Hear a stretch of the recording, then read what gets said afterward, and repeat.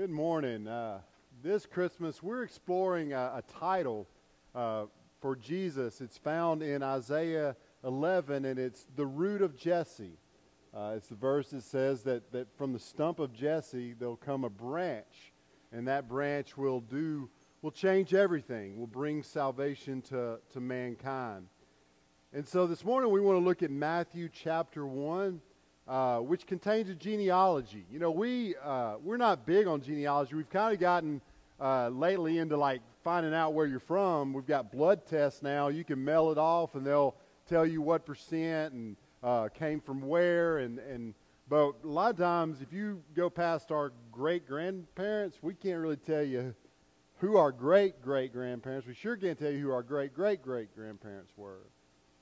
We just don't really think in those kind of terms. But in Bible times, it was very important to know where you were from, know your line, especially when it dealt with royalty and things of that nature, and especially in talking about Jesus, because the prophecies of Jesus said very specific things about the fact that Jesus would establish the throne of David. And so it was very important that they could establish that Jesus did come through that line to establish the prophecies that were made about Christ of being that root from the stump of that branch from the stump of Jesse. You know, oftentimes in telling the birth story of Jesus, especially in Matthew, we skip the genealogy. We don't really know what to do with it. And this morning, I want to just take some time and explore this genealogy, because I think there are some fascinating and amazing things that we can learn from Matthew chapter 1 and these names that are presented here. We've got a little less than 50 biblical names that I'll be pronouncing. What could possibly go wrong, right? I will say this, that my pronunciation of these names will be absolutely perfect in my own mind. So we're going to do the best we can here and read about this important genealogy of Christ that really reveals some amazing things for us this Christmas. Matthew chapter 1. The book of the genealogy of Jesus Christ, the son of David, the son of Abraham. Abraham was the father of Isaac, and Isaac the father of Jacob, and Jacob the father of Judah and his brothers. And Judah the father of Perez and Zerah by Tamar, and Perez the father of Hezron, and Hezron the father of Ram, and Ram the father of Amminadab, and Amminadab the father of Nahshon, and Nahshon the father of Salmon, and Salmon the father of Boaz by Rahab, and Boaz the father of Obed by Ruth, and Obed the father of Jesse, and Jesse the father of David the king. And David was the father of Solomon by the wife of Uriah. And Solomon was the father of Rehoboam, and Rehoboam the father of Abijah, and Abijah the father of Asaph, and Asaph the father of Jehoshaphat, and Jehoshaphat the father of Joram, and Joram the father of Uzziah, and Uzziah the father of Jotham, and Jotham the father of Ahaz, and Ahaz the father of Hezekiah, and Hezekiah the father of Manasseh, and Manasseh the father of Amos, and Amos the father of Josiah, and Josiah the father of Jeconiah, and his brothers in the time of deportation to Babylon. And after the deportation to Babylon, Jeconiah was the father of Shealtiel, and Shealtiel the father of Zerubbabel, and Zerubbabel the father of Abiud, and Abiud the father of Eliakim, and Eliakim the father of Azar, and Azar the father of Zadok, and Zadok the father of Achim, and Achim the father of Eliad, and Eliad the father of Eleazar, and Eleazar the father of Mathan, and Mathan the father of Jacob, and Jacob the father of Joseph, the husband of Mary, of whom Jesus was born, who is called Christ. I hope you were listening, because I do not want to read that twice. All right. So what can we learn from a list of names like that? I would put forth a great deal, actually. And so I want to put forth 4 great things that this reveals about the Christmas story and about Christ's family tree. Christ's family tree first shows that God takes His time in fulfilling His promises. In verse 2, we have the first name mentioned here is Abraham. And we know that to Abraham was made the Abrahamic covenant. Abraham was, maybe at the first onset, was not necessarily a godly man. In fact, Joshua 24, verses 2 and 3 actually tells us that Abraham and his father and their family really worshiped false gods before God grabbed a hold of Abraham's heart. And so God grabbed a hold of this man, Abraham, and decided that he was going to do some amazing things. He was going to change the world by creating this nation out of Abraham. And so in Genesis chapter 12, verses 2 and 3, it says this, "And I will make of you a great nation, and I will bless you and make your name great, so that you will be a blessing. I will bless those who bless you, and him who dishonors you I will curse, and in you all the families of the earth shall be blessed." And so we know that through this Abrahamic covenant, the ultimate way that the families of the earth would be blessed would be this one person. Yes, Abraham would turn into a great nation, but all of the nations would be blessed through that one person who would be the Christ that would bless all of the nations, not just Israel. We have this promise made, and then we have thousands of years go by. Years of terrible sin, captivity, just great, huge seasons of hopelessness. There were bad kings, and there were a few good kings. We have Malachi. He's kind of the last one that speaks up and makes the promises that, hey, it's really going to happen. And after he says it's really going to happen, there are 400 years of silence, of nothing, of no word, of no reiteration of the promise, just absolute silence. And then, as the Jesus Storybook Bible puts it, that I just love the way it says it, as silent as snow falling, he came in. Except for a few shepherds, no one knew that everything had changed. No one knew that silence and that wait was finally over. No one knew that Abraham's covenant had been fulfilled that very night. We live in a world where we want things fast, right? Like if we do not have fast Wi-Fi, it drives us crazy. Like we go into withdrawals. I can't do this. It's taken more than 5 seconds for this Facebook page to download. I can't live this way.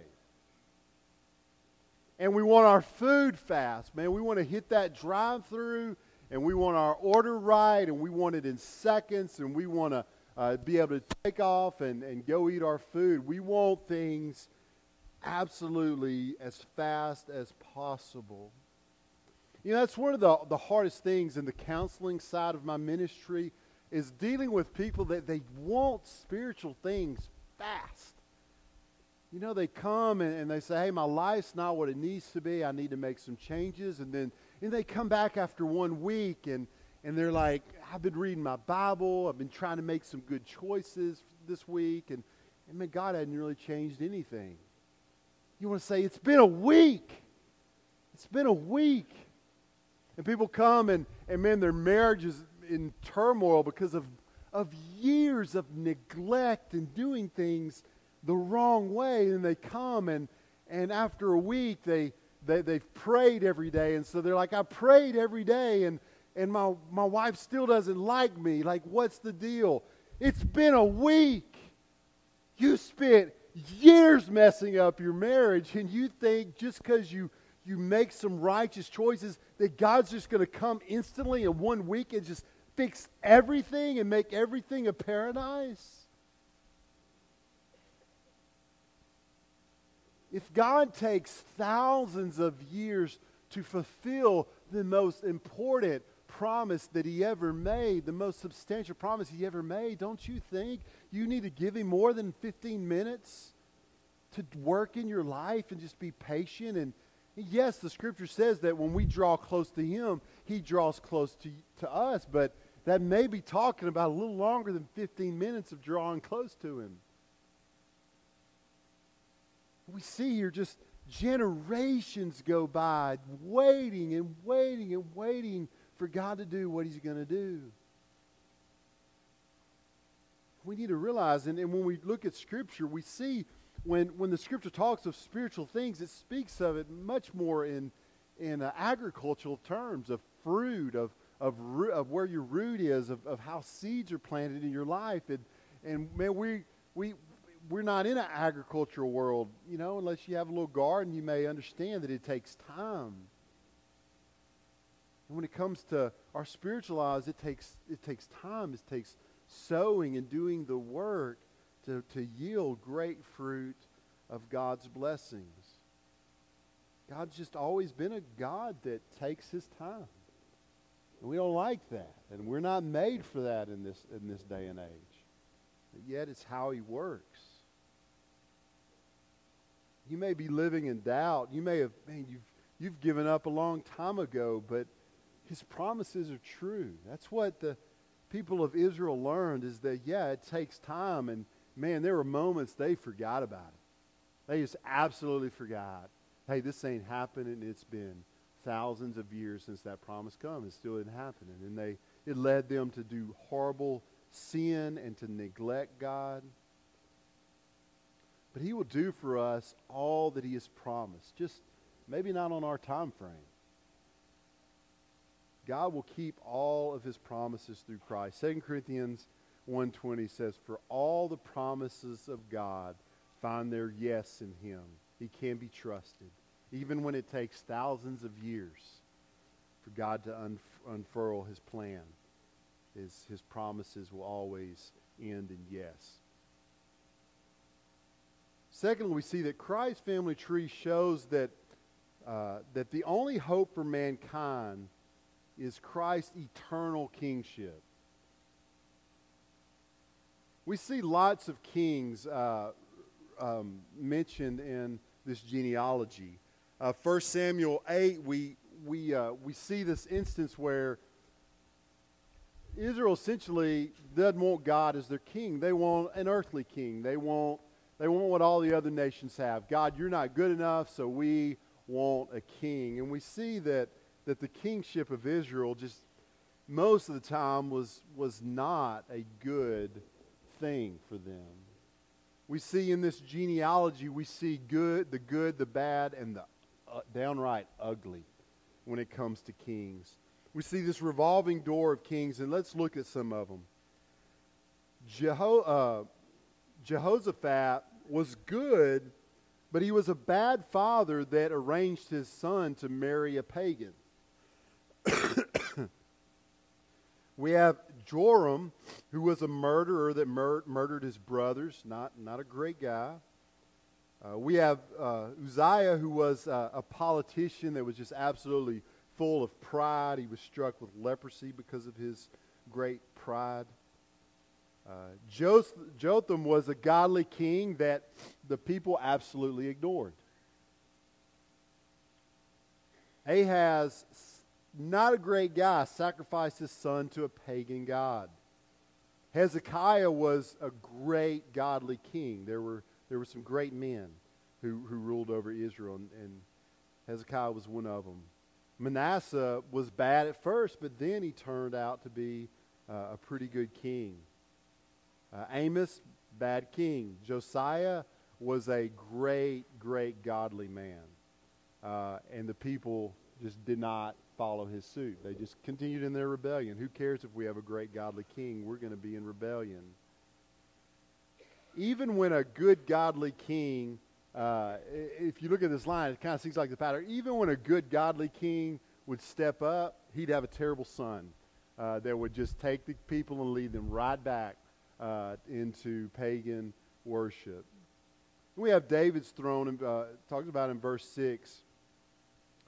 Even as special as David's reign was, with his heart for God, the people continued in their sins, continued in the consequences. And we see that earthly powers cannot redeem man. Politicians, they can't change people's hearts, right?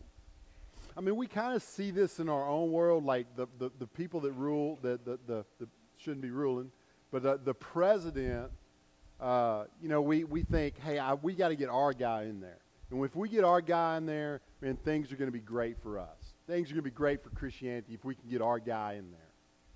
Then what happens is, we have that guy for a little while, and then what happens is almost always the balance ends up shifting, and then we have a guy we don't consider our guy in there that undoes a bunch of stuff, and then the next guy steps up and he redoes some stuff that we like, and then the next guy steps up and undoes it, and it's just an endless cycle. And the reality is we always say, this is the biggest election ever. This is going to change everything about us, and usually it doesn't. Because the reality is that these aren't, even if we had the best president we could possibly ever imagine, he's going to die. He's going to die. And in America, his term's going to run up anyway, before he dies.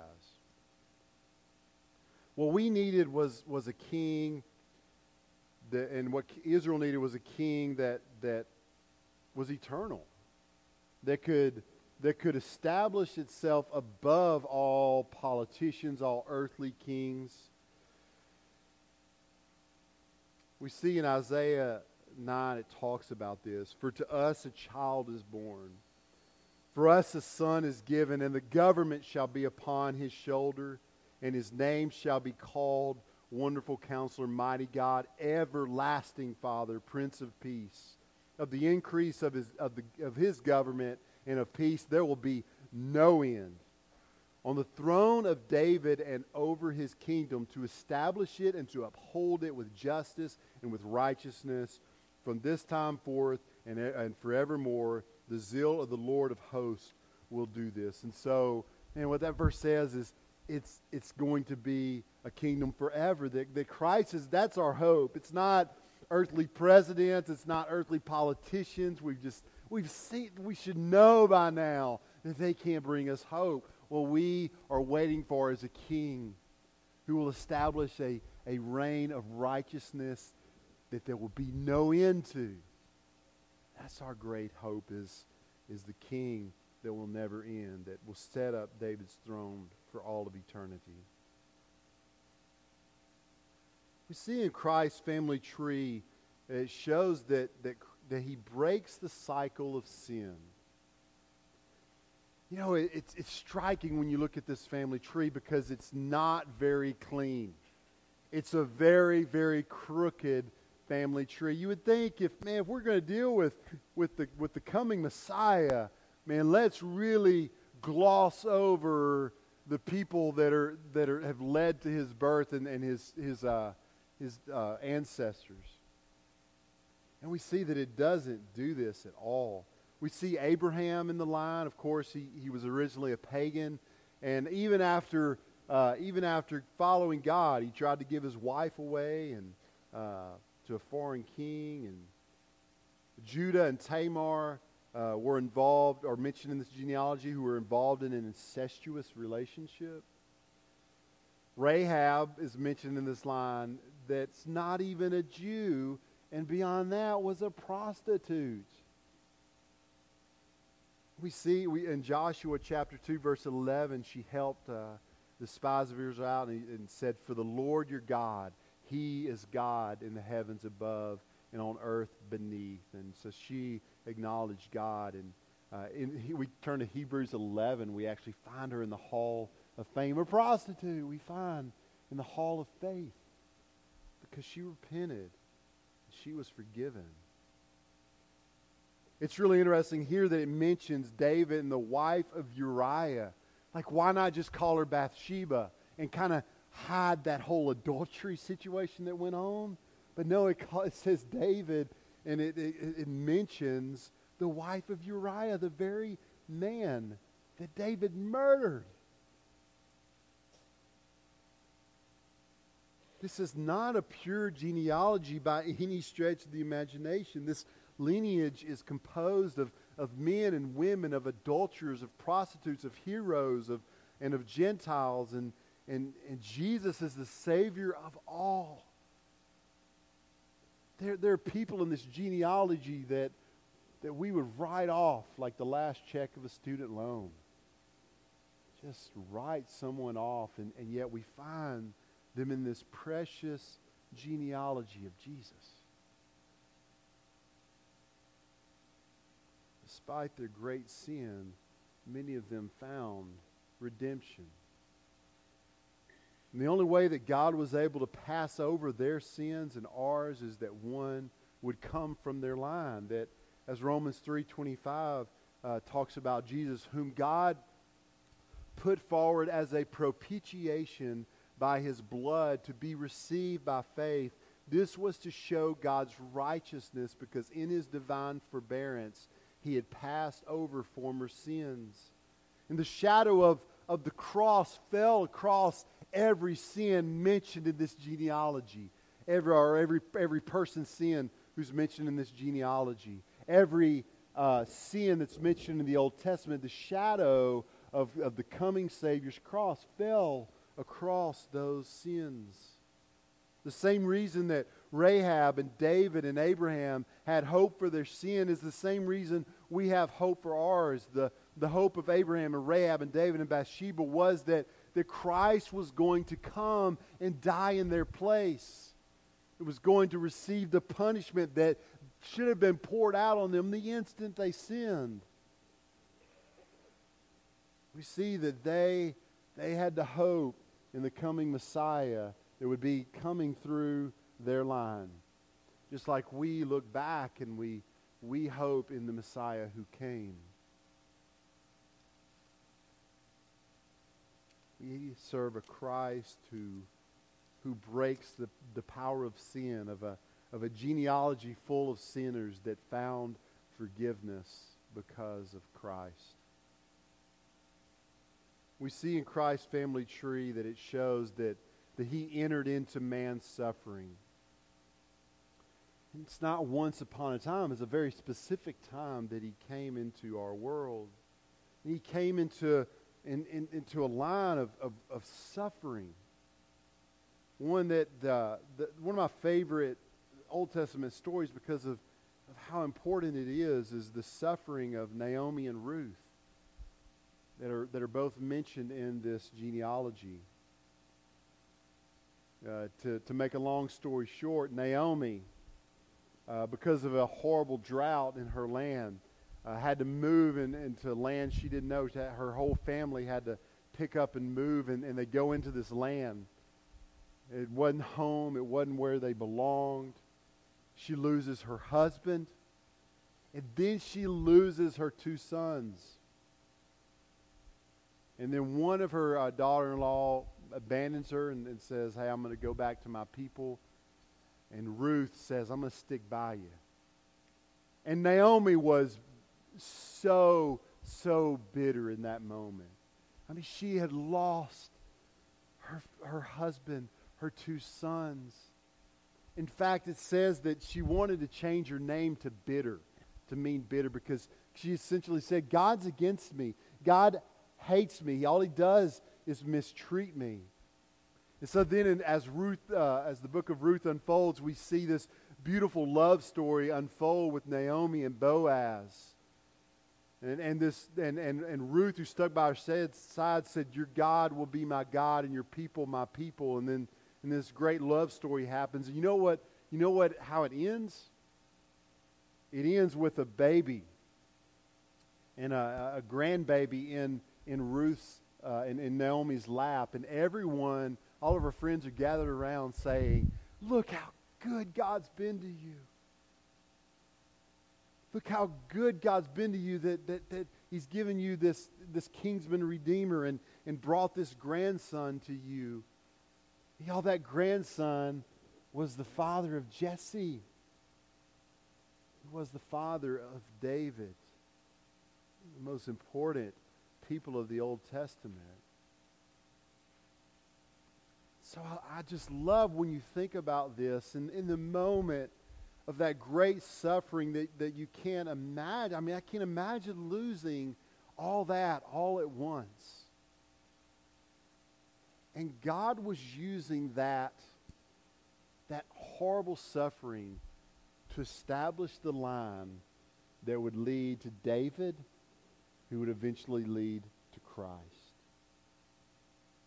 And sometimes we can't see the big picture. We look at our suffering and we think, what is God doing? Well, He's doing amazing things that we can't even begin to comprehend. And we know that Christ not only wrote suffering and wrote these stories of suffering for these people in this line, we know that He wrote Himself into the story as Christ. You know, like, that's a power that most storytellers can't tell, since God's telling a real story.